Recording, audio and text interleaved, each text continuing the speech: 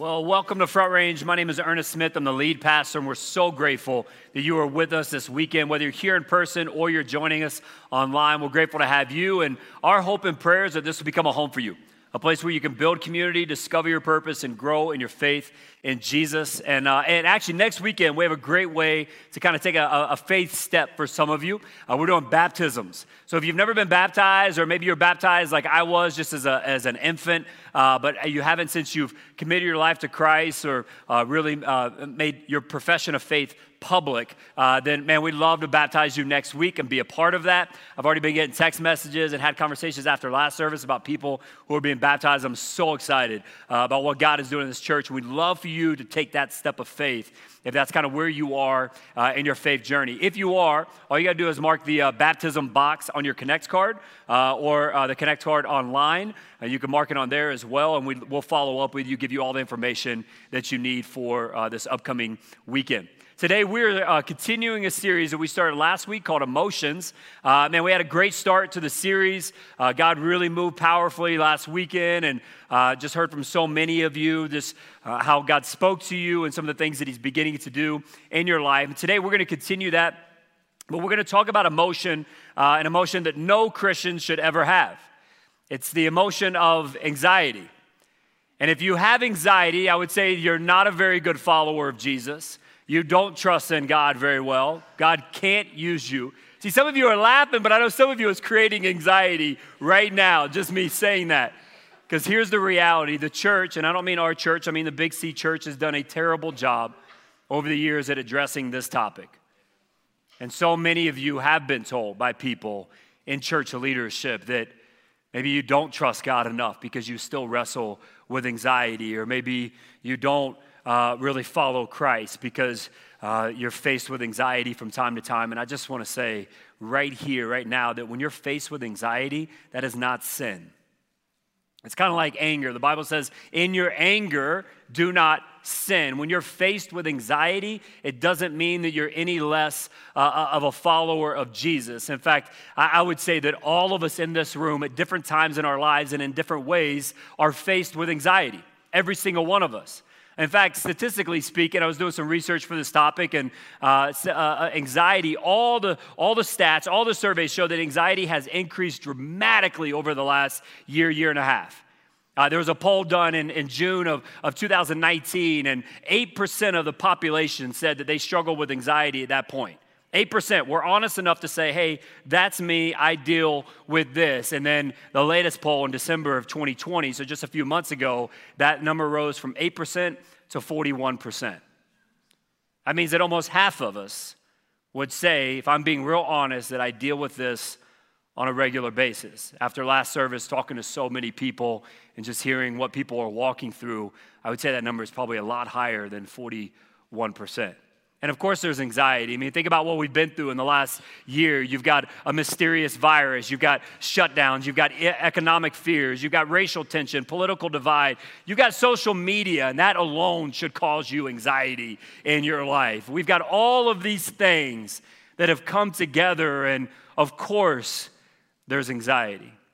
And so what we're going to look at today is we're going to look at what do we do when we're faced with anxiety, and we're going to look at it from the perspective of Jesus. Because I firmly believe that Jesus faced anxiety.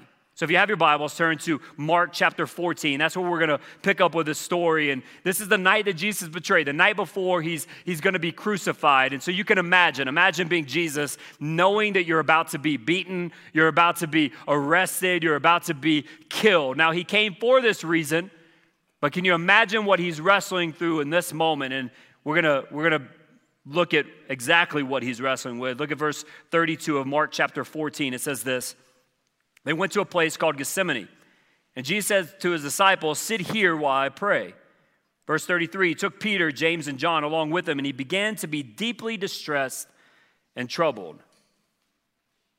Now, Jesus was fully God. He was also fully man. He knew why he came. He came to die for us. And yet in this moment, it says that he's deeply distressed. What's that phrase mean? Greatly distressed means to be thrown, literally means to be thrown into terror. Think about that. The God of the universe, the God who knows all things that are coming, is thrown into terror. Like there's a paralyzing effect of terror. Have you ever walked through terror? Have you ever been thrown into terror? So it says he's greatly distressed, and then it says he's troubled, and the Greek word that's used for troubled means to have anguish, and it's another term used for depression. It's actually the strongest term the New Testament uses for depression. And it says Jesus had these two things, that he's greatly distressed and he's troubled. Now, this doesn't fit our narrative of Jesus, does it? And when we think of Jesus, we think Jesus is always happy. Jesus is always on. Like maybe he's like walking like a white robe and he's like throwing flowers out or something, right? Like he's like, you're healed and all of you are healed. You know, like we look at Jesus, we think he's just always happy, always excited. And yet we read here that he's greatly distressed, that he's thrown into terror, and that he's troubled. There's anguish, the strongest word used for depression. What does Jesus do in this moment? Well, when anxiety rose up, Jesus talked back. Who did he talk back to? When anxiety rose up, Jesus talked back. Number one, he talked to his Father. Look at verses 35, 36. Going a little further, he fell to the ground and prayed that if possible, the hour might pass from him. He's like, man, I don't want to do this. If we can just delay it a little bit longer. Then verse 36, Abba, Father, he said, everything is possible for you. Take this cup from me, yet not what I will, but what you will. He used this phrase, Abba, Father. And this was a common phrase for Jewish kids. They would refer to their dads as Abba, Father. It was a term of endearment. It meant that you had this warm affection and this complete confidence in your father. But when Jesus uses it here, the Jewish people may have been going, hey, well, you're not supposed to be using that term now. Like you're a grown man. You don't talk about your dad being Abba, Father at this point. That's when you were a little kid. But what Jesus is saying here is my relationship with the Father is so deep. Like I have this warm affection with him. I have this complete confidence that he's here in this moment and that he is going to take care of me. He had this relationship with his Father. And when he began to be greatly distressed and troubled, he runs to his dad. And I wonder if you and I, if that's the first place we run. If when we're faced with anxiety, do we first call upon the Father? Or do we go to all the other things we know we're supposed to do, right? The counseling or the medication or the different things. And I'm going to talk about those things and how important they are here in a second. But do we do those things first? And then when we've exhausted all of our options and we're like, okay, God, I need you. Or do we run to him first? I love what Philippians chapter 4 says about this subject. Chapter 4, verse 6 and 7, it says, do not be anxious about anything. How many of you would love to not be anxious about anything? Right? All of us. Do not be anxious about anything. Well, how do we get there? But in every situation, by prayer and petition with thanksgiving, present your requests to God. And the peace of God, which transcends all understanding, will guard your hearts and your minds in Christ Jesus. That phrase, guard your hearts, is a military phrase. It invoked the imagery of a guard, of a soldier standing guard over someone or something. And so what he's saying here is that when you and I, when we're wrestling through things and we go to the Father, that God gives us a peace that watches over us, that it guards us, that God is that soldier that is protecting us, is our first response to run to him. When anxiety rose up, Jesus talked back. He talked to his Father. The second group he talked to is he talked to his friends. Look at verse 33. It says, he took Peter, James, and John along with him, and he began to be deeply distressed and troubled. Verse 34, my soul is overwhelmed with sorrow to the point of death, he said to them. Stay here and keep watch. Jesus confides in his community group. He takes his guys along with him, and can you imagine being one of his disciples? Like, hold on, you're like the Savior of the world. You're the Son of God. Like, why are you telling us that you're greatly distressed, that you're troubled? Because he's confiding in him. He knows the importance of community. And I think one of the biggest reasons people are feeling anxious is because we're lacking community. I think one of the greatest reasons that people are feeling anxious right now, that people are feeling scared or unsettled, or maybe you're vulnerable to every news cycle and every post that you read. You're kind of vulnerable to the different things that are going on. Well, what if this happens? And what if this happens? And the reason why we're there is because we're lacking We're lacking godly, uplifting, spiritual community. I think probably one of the greatest, if not the greatest effect of over the last year is the isolation. Like, sure, man, the virus is crazy and it's killed a ton of people. I've lost friends to coronavirus. I'm not minimizing that at all, but what I am saying is that I don't know if we'll truly understand the effect of the isolation for years, maybe generations to come. I mean, as a church, we want to deal with this topic holistically. And so, we talk about, man, if maybe your nutrition, maybe your diet is what's causing some of your anxiety, you need to see a nutritionist and kind of get on a right plan. For some of us, our anxiety can be helped with a counselor, and we believe in counseling. We talk about counseling all the time. I go to counseling. My wife goes to counseling. We go to counseling together. My son goes to counseling. At some point, my daughter's going to start going to counseling. Like, we believe in counseling. For some of us, our anxiety can be impacted by medication. I remember the first time I stood on a stage and I said, hey, if you're dealing with anxiety or depression, then it's okay to look into medication. I remember somebody came up to me afterwards like, oh, you don't trust in God and blah, blah, blah, blah. I'm like, man, like that's a lie that keeps being told by people in the Christian community. And I'll just say there are some of us that are impacted in such a way that medication is a good thing. Not all of us, but for some of us. And so maybe medication could be helpful for you. I can't speak to the nutrition side. I can't speak to the counseling. I can't speak to the medication. But what I can speak to is the spiritual. And when you look back at the beginning, like the very beginning, God creates man, and he looks at man, and he says, it's not good for man to be what? Alone. It's still not good for us to be alone. And there's so many of us that have been alone. We have felt isolated. We have felt withdrawn. And if that's you, I would encourage you to re-engage. To re-engage community groups, to re-engage friends. Some of us have friends around us right now that love us, and we kind of believe that, but to like open up about this, I mean, can you imagine the God of the universe opening up to you and be like, yo, I'm like greatly distressed and troubled. Wait, what? And yet we don't see the disciples responding that way. They respond in love and in friendship. So when anxiety rose up, Jesus talked back. He talked to his Father. He talked to his friends. And lastly, he talked to his feelings. He talked to his feelings. Look at verse 36 again. Abba, Father, he said, everything is possible for you. Take this cup from me, yet not what I will, but what you will. Verse 38, watch and pray so that you will not fall into temptation. The spirit is willing, but the flesh is what? The flesh is weak. How many of us, let's just by show of hands, if you're watching online, you can just do a little raise hand emoji. How many of us, if we're being real honest with ourselves and being real honest in this room, would say, you know what, Ernest, there are times in my life I have messed up, jacked up feelings. Anybody? Okay. Yeah, all of it. If you're not raising your hand, you're lying. You're just straight lying. Right? But our world tells us to follow your heart. Trust your feelings. No. Don't. If I trusted my feelings, I'd be in jail by noon. Like just straight up. That's the reality. Anybody else got testimony? Like that you can't. Like imagine if Jesus would have trusted his feelings. Do you think he felt like being beaten? Felt like being arrested? Felt like being crucified? No. Now, here's the reality. Your feelings are real. Okay, so I don't want to minimize feelings, but your feelings aren't always true. Let me say that again. Your feelings are real, but your feelings aren't always true.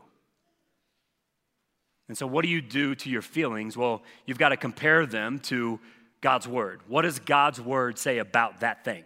What does God's word say about whatever you're thinking through, whatever you're wrestling through? For some of us, we maybe feel like at times, man, God doesn't love me. We'll read Romans 8, and you'll see that nothing can separate you from the love of God. Some of us feel like, man, we're kind of lonely, right? If you wrestle with anxiety, then you know that, man, it could be a real lonely journey. You're like, no one understands. No one's walking through this. And yet in Hebrews 13, we're told that God will never leave you or forsake you. Never.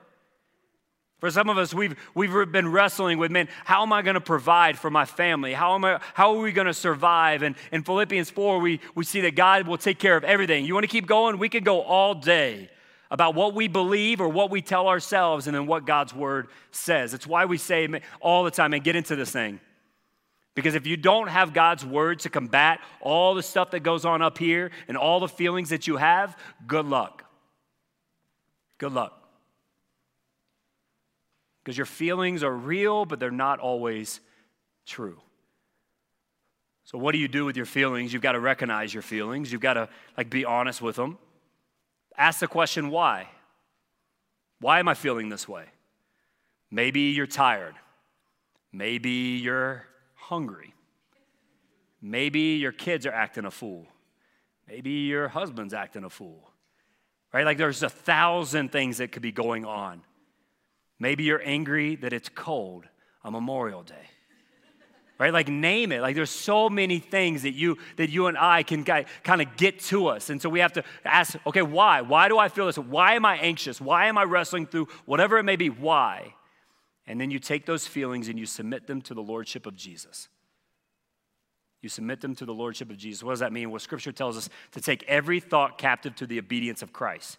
Every thought that comes into your mind, take it captive to the obedience of Christ. How do you do that? Here's how I do it. When a thought comes into my mind, I ask the question, is this of God? If it's of God, I dwell on it. I'm like, okay, this is a good thing. This is from him. I'm going to dwell on this thing. If it's not from God, throw it away. You're like, what is that? I play basketball. That's my throw it away. If it's of God, you dwell on it. You stay there. If it's not of God, you crinkle that thing up and you throw it in the trash. Get rid of it. Because that's not of the Lord. He does not want you dwelling on that. If you dwell on that, you will allow that thing to lead your life rather than the word of God lead your life. And so here's what I want to do.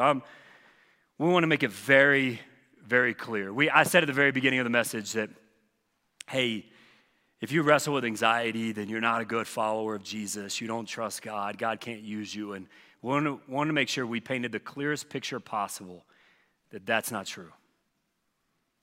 And so I'm going to ask a friend of mine to come up and kind of share a little bit of his story. But he's not just a friend of mine. He's one of our pastors. He's not just one of our pastors. He's been a mentor in my life since I was 18 years old. He's impacted my life more than he'll ever fully understand. And so we wanted to show how we can wrestle with anxiety. We can be faced with anxiety, and God can still use you, and you can still be a follower of Jesus and all of that.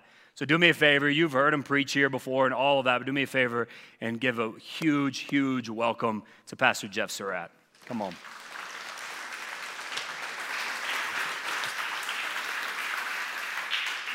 So I grew up in church, and I have heard messages on worry and anxiety so many times, and I've always thought, what's the big deal?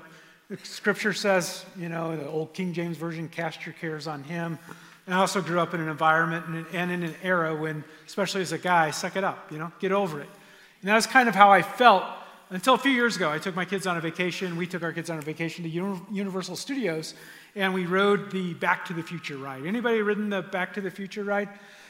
You're going to not believe this next story. So Back to the Future is just these mock-ups of a DeLorean, and it's not even a ride, it's a simulator. So you get in, and the car moves around a little bit, and there's screens, and then you get out. So we got on this ride, and all four of us, and I remember at the last minute, the young man who was running the ride said, hey, anybody in here ever deal with any claustrophobia? No, okay, and closes the door. And inside I'm going, ah! And the ride starts, and it was horrible. It was awful. My heart started racing. I had to get out, and I was sweating like crazy. And I thought, if I'll just close my eyes, it'll go away. And then I closed my eyes, and it was no better. It was the worst 5 minutes of my life. Finally, they open up the door, and we get out, and the kids, they're laughing. What if that was kind of fun? And Sherry's laughing. It's kind of fun. And they look at me, and I am white as a piece of paper. And I am sweating from head to toe. And they're like, what is your problem? It's like, yeah. I didn't do so well there, and as they should, they made fun of me, and to this day, a little bit make fun of me for that. But it wasn't a big deal, because I knew all I needed to do is avoid fake DeLoreans, and I would be fine. And that's kind of what I thought, until the next time for my work, I got on an airplane, and right when the flight attendant said, we're closing the door, the same thing happened. My heart started racing, and I started to sweat. I had this overwhelming feeling, I have to get out, I have to get out, I have to get out. I took everything I had to stay in my seat while that plane took off. And that was kind of the beginning for me of seeing a different side of anxiety, a piece of anxiety that some of you know exactly what I'm talking about, and many of you don't. And it's very infrequent, but I never know when it's going to come, and it never comes at a good time. Like the time I was riding in the back of a minivan, and my father-in-law was driving, and I had to ask him to pull over so I could change seats with somebody, and I couldn't explain why. Or the time I went for an open MRI, and open MRI is just a little machine that they put your leg in, and when he put it in, he said, you're going to have to sit still for 25 minutes, and I panicked, and I had to have him stop, and I had to get out. Or the time that I had to take an eye test, and they put goggles on me, and again, I just started to sweat, and my heart was beating, and I had to get away. And it's unbelievably embarrassing, and I'm never going to share this in public again. But it's not about empathy for me. I'm fine. But some of you can relate. You know that it can just be debilitating. Like the time I was sitting on the front row at a church, and I was speaking that weekend, and it hit, and my heart raced, and I started sweating, and I had to get out of there. And how do you stand up in front of a congregation and say, oh, the guy who was going to preach to you about peace, well, he had to run out of the auditorium. But I was able to stay. But it's just tough to deal with. But mine isn't like yours. Like, everybody's anxiety is different. And not everybody has anxiety attacks or panic attacks. And those of you who do know what I'm talking about, but it happens differently. And for some of you, it's not you, it's one of your children, and it's scaring you to death because you want to fix it and you want it to go away. And what do you do with that? And so I just want to tell you what I'm learning and have learned over a few years of dealing with this. And one of the things that I'm learning is my Father is always there. He's always there. Because sometimes it comes at 3 a.m. when everybody else is asleep, and I just am praying for the sun to come up so it can just be over. And even in that moment, I know that I'm not alone. He's with me. I've learned to talk to people about it. I don't talk to a lot of people. I've never talked to this many people about it. And like I said, we'll not do this again. But I've learned to talk to people that I trust, some very, very close friends who get it. And friends who know they don't need to try to fix it. You know, when our friends are going through something like this, or our husband or our child or whoever it is, we so want to fix it. We so want to make it better. And so we read about it and we try to explain to them what's going on. And the truth is we can't know because we're not inside their head. We're not inside their body. We can't fix it, and that's okay. But we can be there, and we can love them, and we can understand. And I have found that in sharing with a very, very, very small circle of friends, some who deal with the same thing that I do, that there is incredible community in that. And it normalizes it. And I realize I'm not a freak. I don't have to give up my man card. I'm just somebody who deals with a unique kind of anxiety. So I'm never alone. My Father is always with me, and I can share it with a small circle of friends. The interesting thing is some of those friends wear white coats and write prescriptions. Now, I have a vial next to my bed of medicine, and I've only taken it 2 or 3 times, but it's there. I know it's there, and it's helpful for me. And as Pastor Ernest said, sometimes medication helps, and sometimes our friends are doctors. And the last thing that I have learned is exactly what Pastor Ernest said, is I have to speak to my feelings. I can't just follow my feelings. I am not what I feel. I am not somebody who has anxiety. I'm somebody who occasionally anxiety happens. I'm God's chosen son. He loves me. I am part of his family. I am able to function and to be used by God. My prayer used to be, God, I just want this taken away, not just from me, but from my friends who deal with it even at a much deeper level than I do. Just take it away. Let it be done. And I still pray that. But on the other hand, because I have walked through this and walked through it, best friends called me last summer and said, I don't think I can get through it this time. Like, it's really, really bad. And he began going to counseling and began to get medication for the first time in his life. And I was able to stay in that with him, and I was able to talk to him. And his experience was different, but I got it. I understood. I knew what it was like to not want to get up in the morning and not especially want to go to bed at night in case it hits. And so there's a piece of this that I wouldn't give up, because I can walk through something that not everybody walks through. But I know in a crowd this size,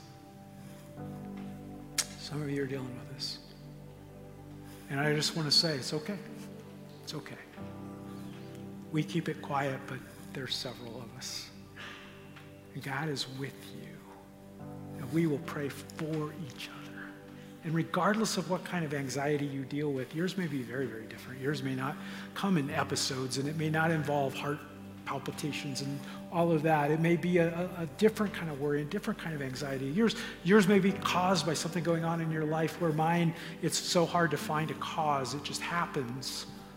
But whatever it is, that verse that says, cast your cares on Jesus is real. It's a real deal. That verse that says there's a peace that goes beyond understanding. There's a peace that goes beyond circumstances. It's a real deal. That's what Jesus offers you today and offers me. I'd love for you, if you don't mind, just close your eyes where you're at. And this is because this isn't about you right now. So if you just close your eyes, that would be super helpful. Because I want to pray for those who are struggling. I wonder if you are here today and you would say, you know what, Jeff, I'm dealing with anxiety right now. Maybe it's like mine, maybe it's not. Maybe it's about something going on in your life, but you would just say anxiety and worry, panic maybe for you is something I'm really dealing with right now. I need prayer. Would you just raise a hand so I can pray for you? There's people all over the auditorium. Men, women. You can put your hand back down. How many of you would say, Jeff, somebody I love, my son, my daughter, husband, wife, really close friend, is really struggling right now with anxiety? Would you raise your hand? Yeah, a ton of us. A ton of us. Put your hand down. For some of you, maybe somebody online even, you don't know what it is to have the Prince of Peace step into your life because you've never followed him with everything that you have. I'm going to pray right now. I'm going to pray for all of us. I'm going to pray for those who haven't followed Jesus. If you want to follow him, you can do that right now. I'm going to pray for those of us who are dealing with anxiety. Would you pray with me? Father, I just come before you right now for those who have not experienced the Prince of Peace in their life. Right now, together, we all just pray, Father, I'm sorry for my past. I'm sorry for trying to figure this out on my own. Lord, I want to follow you in the future. I want to follow the Prince of Peace. So today, I commit my life to you. Lord, I pray for those who raised a hand here in the auditorium, or maybe online, they just typed in the word "me too."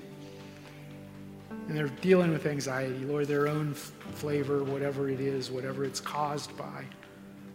But the answer is peace, and the peace that comes from you. Lord, I pray with Paul for a peace that passes all understanding. Lord, I pray that right now in this auditorium and online, that we will feel your Holy Spirit, your presence in our lives, and know that there is a peace that goes deeper even than our deepest worry, our deepest anxiety. Lord, I pray the scripture talks about pouring in oil and wine, a healing ointment. I pray that for those today dealing with this. Lord, I pray for parents whose kids are starting to experience this. Lord, it's terrifying. Lord, I pray that you will give them peace and wisdom as mom and as dad. I pray for husbands whose wives struggle. I pray for wives whose husbands struggle. Lord, it's so comforting to know that in the garden you knew what it was to feel your heart beat so fast Lord, this word says you sweat until blood came out. That's how intense the feeling was. You know what we walk through. You walk with us. Lord, I pray that you will be with us today and pray for that healing. And Lord, we ask it in Jesus' name. Amen.